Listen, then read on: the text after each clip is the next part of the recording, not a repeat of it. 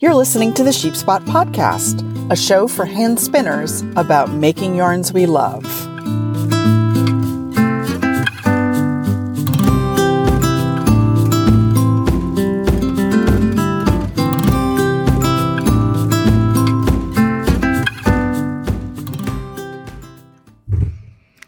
Hello there, Sheep Spotters. Welcome to episode 53 of the Sheep Spot Podcast.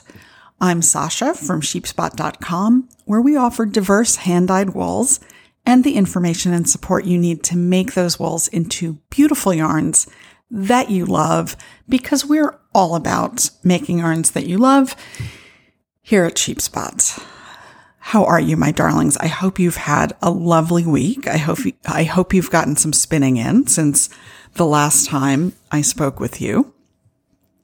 Today, we are going to continue talking about my Viajante. I think it's not te. I think it's te. Viajanta. I think that's it. Viajanta. It's as close as I'm going to get. We're talking about this shawl project that I'm doing, and specifically today about how I decided what fiber I wanted to use. So this episode is part of a multi-part series on the thinking and preparation that go into creating a hand-spun yarn in order to knit for a particular pattern. So in the last episode, and you should probably start there if you haven't listened to that one, you might want to go back, but I'll just give you a quick recap. In the last episode, I talked about choosing the basics of yarn design for this pattern. So yarn structure and spinning method. And I did that based on the recommended yarn, the nature of the pattern. So what is this garment? And the uses I envision for this project. And I explained why the yarn that I want to make is going to be quite different from the recommended yarn. So it's probably going to be a little thicker. But I think the biggest difference is that it's going to be a woolen yarn rather than a worsted one, because I am concerned about the weight of this garment. It is quite a big shawl. So let's dig in to the question of fiber choice. And this can really be daunting when you think about all the stuff that we have available to us now as spinners. We are living at the time of the most spinning bounty in terms of fiber choices of any moment in history. So that can get a little overwhelming. You know me, though. I am a wool girl, and I like to work with wool. I like to wear wool within some parameters that I'm about to discuss with you. And I also have a lot of wool. So that was definitely a consideration, because I did not want to have to seek out really anything new for this project, although I ended up, of course, doing just that for part of it. But anyway, I'll explain. So one of the deeply cool things about this design is that it looks from a distance, if you're wearing it folded up, it looks like a regular triangular shawl, albeit a triangular shawl of an interesting shape. But it's actually a triangular tube, which you can open up and wear as a kind of poncho with a cowl neck. And the cowl is big enough that it can be worn pulled up over the head, so you can keep your ears warm if that is something that you require in the moment. So it's got all this extra coziness built into it. But the extra coziness in the form of the cowl section of this pattern presented a little bit of a challenge for me with respect to fiber selection. So I know that I've told you a bunch of times that I have super sensitive skin on my neck, and this has actually kind of weirdly gotten worse over the past 6 months. So last summer I was on vacation. We were in Nova Scotia in this tiny little town that we love, Kingsburg. And I had an insect bite, which is not atypical for me because mosquitoes love me and I'm quite allergic to them.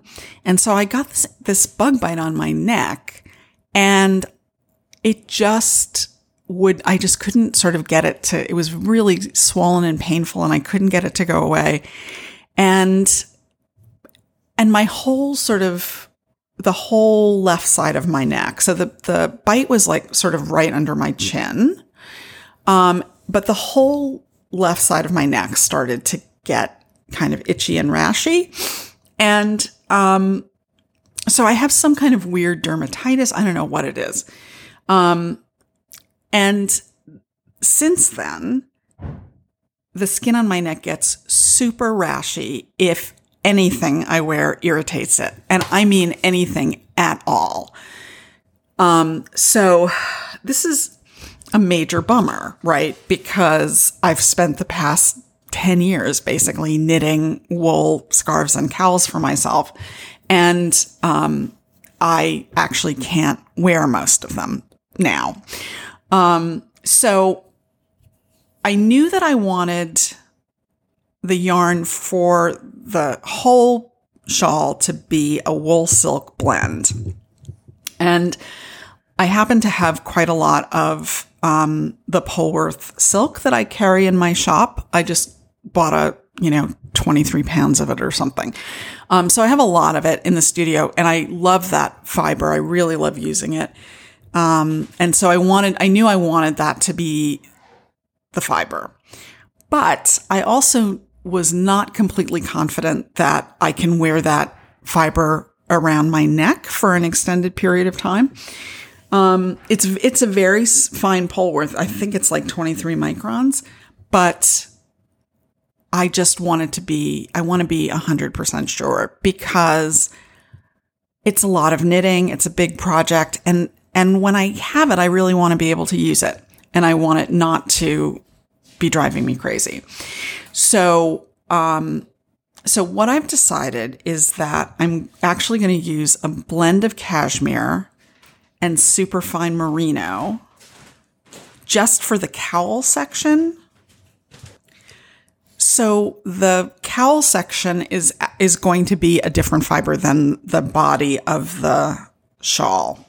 It's going to be a blend. It's going to be this superfine merino cashmere blend.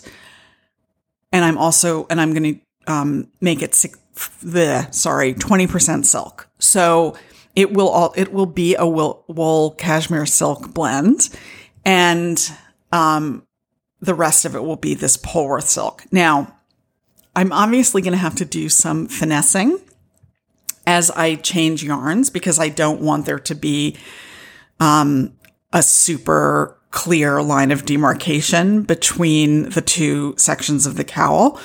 I do have some plans for making that transition between the two yarns as gradual as possible.